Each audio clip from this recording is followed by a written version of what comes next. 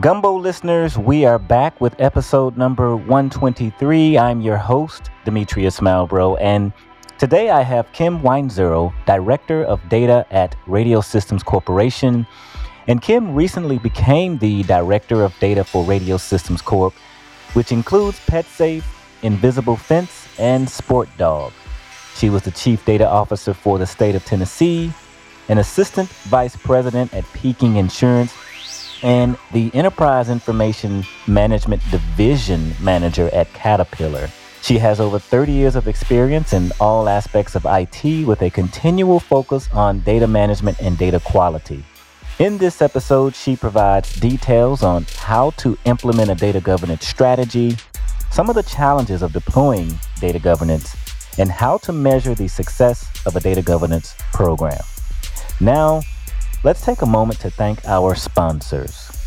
OS Nexus makes the QuantaStor industry-leading software-defined storage SDS platform, which is used by some of the largest cloud service providers like IBM. Visit osnexus.com for more details, including a free trial. Welcome to Data Protection Gumbo, Kim. How are you today? I'm doing terrific. How are you, Demetrius? I am fantastic, and I am truly grateful to have you on the show today.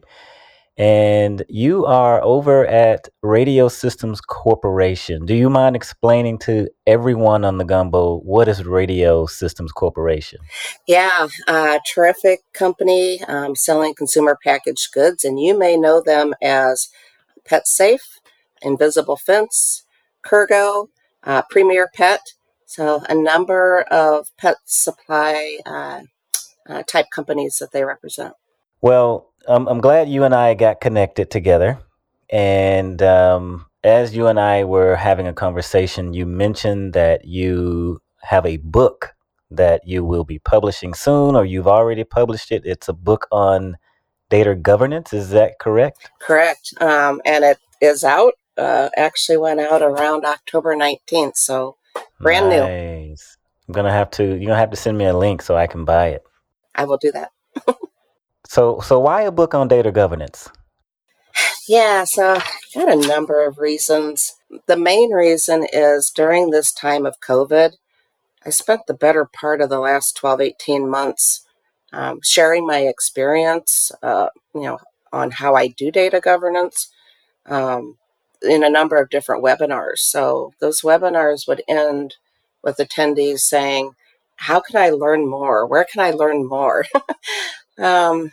I have created a data governance. The book is called the Data Governance Guidebook and Playbook. This guidebook and playbook is my own instruction book for deploying data governance. So I started it more than a decade ago, probably, just as my own work, my own reminder, my own process, and what I would teach other folks such as data owners, data stewards from. So after doing a number of webinars, it's like, gosh, I should probably turn my own tools here into a book as a bit of a lightweight framework to deploy data governance. So there's a number of different ways to deploy data governance. This is one of many, and it kind of hits all the high points. So you work through this easy framework, and in the end, to some degree, you are actually doing data governance. Another reason I would have is, data quality is just through the roof in popularity right now. It's reached the point where businesses are starting to understand, and even individuals are starting to understand, like, data is your keys to insight.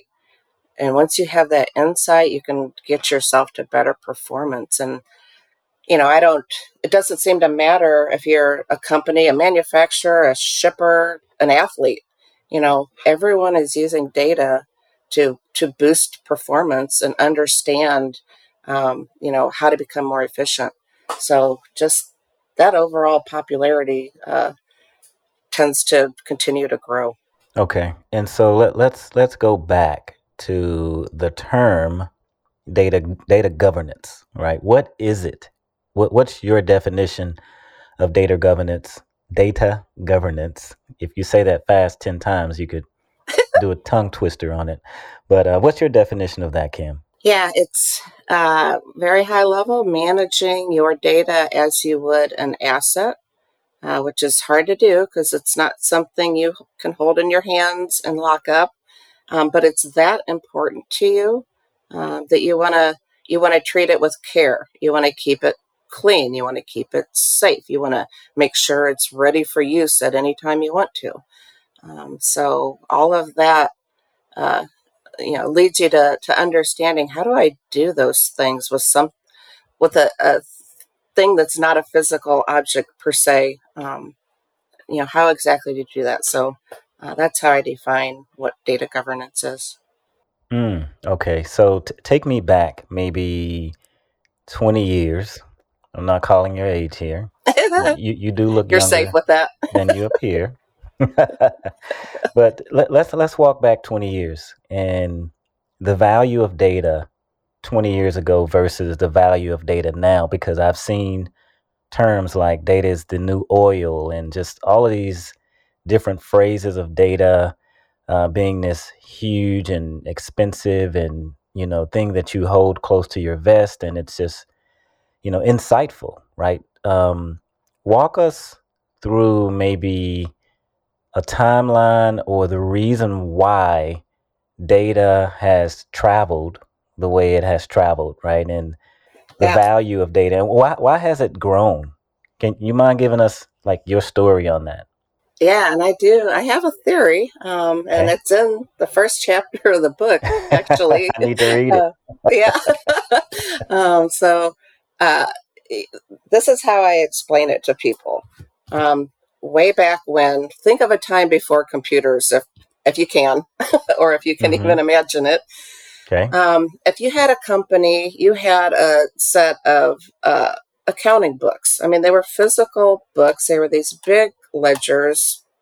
You brought, they were locked in the safe at night. The appropriate person that had the appropriate authority would unlock the safe, get the books out, open the books, and the appropriate people would write in the books. And then at the end of the day, you'd close the books, you'd put them back, in the safe, lock them up. Somebody, takes the key or takes the combo with them. And that was it. There was no IT, there was no computers, there was no data storage. That was, in effect, your data storage. At times, you would audit that to make sure it's staying accurate, because that is, the story of your business. Then at some point, many, many decades ago, computers came along, and those books moved from that locked safe where the business owners kept them and used them and made sure they were accurate, and it moved to computers. And when that happened, the computer folks took over that responsibility. They locked it up at night. They backed it up. They at times audited it. And it's almost like the pendulum swung too far. And IT has been responsible for data quality more than they should have for, the last 30 plus years. So then, as IT started to grow in popularity, you had your data, but it wasn't where you got your insights. It wasn't where you got your competitive advantage. It was in the applications that were written. Okay. I spent the early part of my career writing factory applications, because there were no ERP systems. So so data was still, there, part of the background, but your competitive advantage was really your systems you were writing. Okay. But now in today's age, you can buy a business in a box. You can buy ERP systems. So the main thing that companies need to concern themselves with now is, how does their data flow through it, and what does their data say? So that's my story of how this has all evolved. Man, it's so many questions that just popped into my brain as you were speaking and kind of going down that timeline. Just off topic, have you heard about Facebook's name change to Metaverse? What did you think about that? I've been kind of searching for the real reason. I know what I've read is that they are interested in, showing the world, telling the world that they are beyond just social media now. So I understand that, but yeah, I'm good with it. Yeah. I think we'll all call it Facebook for a very long time. Yeah, and when I kicked off season 4, because I took a hiatus with the podcast for over 2 years, where I didn't record a single episode, and when I came back 2 years later, I started off with saying that we're moving into this phase of Ready Player One, and I'm not sure if you've seen that movie or not. I've not. Oh, you Tell gotta me see about that it. movie. You gotta see that movie. I'll write it down. So I think Steven Spielberg wrote the movie. He directed the movie, and it takes place in the year 2045, I think, where the real world, where everyone goes to work and play, is in the virtual world. So Earth looks like crap. Okay, everyone's living in these stacked up. It looks like kind of a third world country where everyone's poor, but all the wealth and everything exists when you put on your goggles, your virtual reality goggles. So you go into this new world, and everything is just AI and virtual reality driven. So the reason I asked you that question is because the name change and what Zuckerberg is really trying to do is push everyone into this virtual world where we're bound to go anyway, because COVID kind of started that, right? Everyone's at We got a home, head start stuck at home, for sure. right? And so it just all reminded me of that whole conversation. Now, question for you: what do you think is the biggest challenge with deploying like a data governance plan within a organization? Yeah, like a lot of things, it's us. It's the people. If you don't have, so the book talks about the 8 elements of data governance, and there is some logical connection between the 8. Some can be worked linear or not, but box number 1 is called organization. And what I say in the book, and again, this is straight out of my experience, if you don't have support for it through leadership, like don't even start. Your benefits are gonna be few and far between. Funding won't be there, interest won't be there, unless you can get in and show some, really big wins early on. Like it's not going to go anywhere. So the biggest hurdle, in my experience, has always been educating leadership to the point that they understand why we're even doing it, and they support the idea that this isn't like a one and done. This becomes a new business function. Okay. And unless it's a very big company, usually not a full-time job, but it does become a business function that is ongoing. So that's been my biggest challenges. Okay, so you said box number 1 is organization, right? Correct. You mind sharing box number 2, if you remember? Yeah. Yep. Oh, I remember. I've read this book hundreds of times. Box number 2 is policies. So if you're going to treat data as an asset, like you got to have the laws around it. Like, why are we even doing it? What's important? So policies around protection, access, backing up, retention, those types of things. And a lot of times those can be common policies, across your entire company.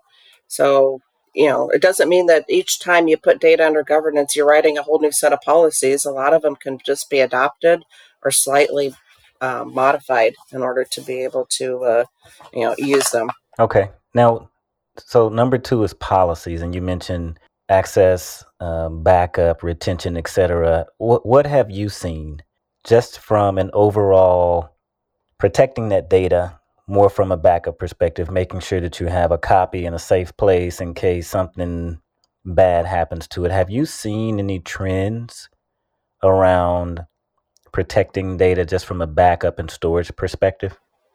Absolutely. I mean, cloud. if Cloud, you yes. if you're not doing it in the cloud, like you're probably scrambling to do that. The cloud, and again, I'm somewhat removed from the technical details of that, Mm-hmm. but That's okay. it solves a lot of the problems that you have, whether it's around GDPR or other Mm-hmm. things. It just seems like when you start backing up in the cloud, some of that's taken care of. Now, you don't want to expect it or assume it. You still need to understand and check it out, but a lot of that technical difficulty is taken care of for you. Right. Do you think that now that the cloud is a thing, and a lot of corporations and enterprises are moving more and more and migrating more and more of their workloads to the cloud, do you think that that's adding more complexity to governing the data? I think it's the same because it doesn't really matter where the data sits, in my opinion. Okay. And what's happening around data governance space, Okay. a number of tools that we've been using for other purposes, such as data cataloging or data modeling, or even our ETL, extract, transform, load data movement tools, they are all um, capturing data governance data for you now. So it's only getting better as the tools evolve. Hmm. Okay. So would you say that that's maybe one of the driving factors behind more and more enterprise companies being kind of into data governance? Like, what do you think are the driving factors behind data governance? Yeah, I think it's the companies understanding that that's how they get to their insight. The gut feels, the superficial look at competitors. It's just not cutting it anymore. So you've got to get to that data, and you've got to be nimble enough to have your data tell you what you don't already know, um, and form your own hypotheses, and then have that data available near real time to be able to make the decisions that people are making today. Um, an example that's happened with COVID, and a lot of us are feeling this right now, is the overseas shipping function. Um, Supply chain problems that are yeah, happening. Yeah. like, yeah, so this ship's sitting out there. I mean, uh, a lot of companies have grown up to where they get their logistics data monthly or weekly. And now it's to the point like, we kind of need this daily, and have it be very, very accurate in case we need to uh, switch shippers or do something different. I didn't think about supply chain and the whole behind the scenes movement that happens when we order something, like just from Amazon or wherever we order it from, right, online. That there is a whole new world behind, just the systems that run the data categorization and being able to go online and put your credit card information in, and then there's so many moving parts and components. But one thing that's remained true is that physical component. It's kind of like, yeah, data has moved to the cloud, but it's sitting physically somewhere on a system. You just don't know exactly where it's sitting and which system it's sitting on, if especially if you are a consumer like us. Right. Um, let's say there is a small, medium, or large organization or enterprise that's out there right now. They're starting to walk down the path of creating a data governance strategy. How would they measure the success of that program once they started moving down that road? What do you think are some of the ways that they could say, yes, this is successful for us? Yeah, there's a lot of ways, and they're pretty much split between qualitative and quantitative. I've list a dozen or so in the book that I typically use. But if we look at the qualitative things, the time to make decisions. If you let's go back to that shipping example. Hey, our logistics carrier is backed up. We need to consider what our options are. I need data. okay, I'll get your data in 2 weeks. Well, if you're shipping daily, now you got 14 days of product stacking up somewhere. So that time to be able to make a decision, that is a very good qualitative type measurement. Another thing is time just on your employees, on your IT staff, the time to find data, clean data, connect data, aggregate data. There's a lot of data scientists that are eager to do data science work. And in my experience, we're still sitting at more than 50% of their time is spent doing this: find the data, clean the data, integrate the data. Imagine a world where the majority of that's done and our data scientists are truly doing data science work. Again, getting that intelligence, getting that insight, wisdom much, much quicker. A couple quantitative ones, if you want to measure just specifically the success of your program, number of people trained in it, number of data definitions created, there's a lot of things right around the program or the framework that you can measure as well. One that I've had a very good success with is time to complete transformation projects. Okay. So let's say you're implementing a big ERP system and you're going from 80 systems down to one. If you've got good data and good data governance, you literally shave months off of, and times years off of that project. Really? To do that transformation. Does that also apply to maybe like a CRM system? Are you? Sure. Do you see those as well, like big users of Salesforce or other CRM platforms? Yeah, I'm getting closer and closer to that. I have deployed CRM processes in the past, not a lot with the tools, but same thing. It could be CRM, it could be your a new financial system, it could be an ERP system. Any large system deployments or transformations you're trying to do, if you have data governance wrapped around that existing data that's going into it, it is a gigantic time savings.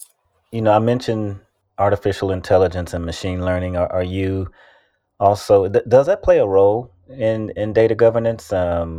Maybe like when organizations have to teach machines and these systems, right? They have to load them with data and teach them all about, whatever they want them to learn. They just kind of pile up all the data and said, hey, I want to teach you how to recognize if someone was happy or sad, right? So they load up all the images of these faces and they kind of tell them yes and no and all of that. Are you seeing AI and ML like really enter the picture, and how does data governance deal with that?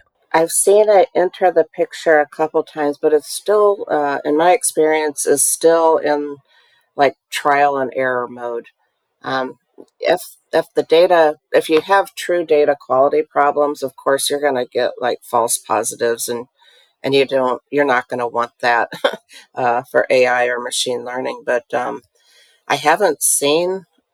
I think governance around the data used for that is going to be much lighter weight, because they typically use big data, massive amounts of data. So it's not something that you would wrap tight governance around, but you're going to want to know the basics. Who owns the data? If there is a data quality level, what is it?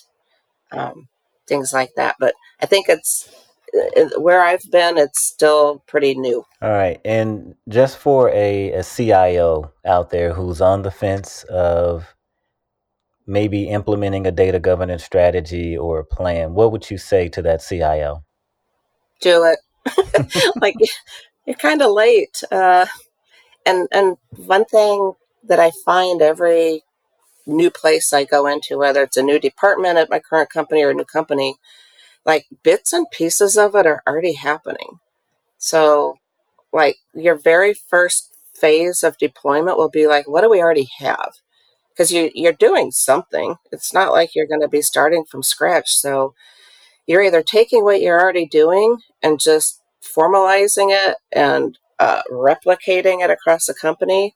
A lot of times there are things missing, so you learn what you have and then you start adding to it. But don't think that it's it's a brand new. It's something additional that we have to do, because you're already doing it. You're just maybe doing it in an unstructured form that isn't giving you the value that it could be if you would formalize it a little bit. Got it. And one final question for you, which is around security. Have you seen ransomware impact data governance? I don't know if that would actually be a thing or not, but is that a thing? It's not. I haven't seen it be necessarily a thing, although box number 6 is all around admin and controls. So that's your security box. So ransomware would fit in there. So that's another thing that kind of lights a fire under maybe we should do data governance, is when there is a breach, unfortunately. Because it's too late then. Yeah, the security team gets attention, and to some degree, the data governance comes in and has a part of that as well, with the administration and the controls around it.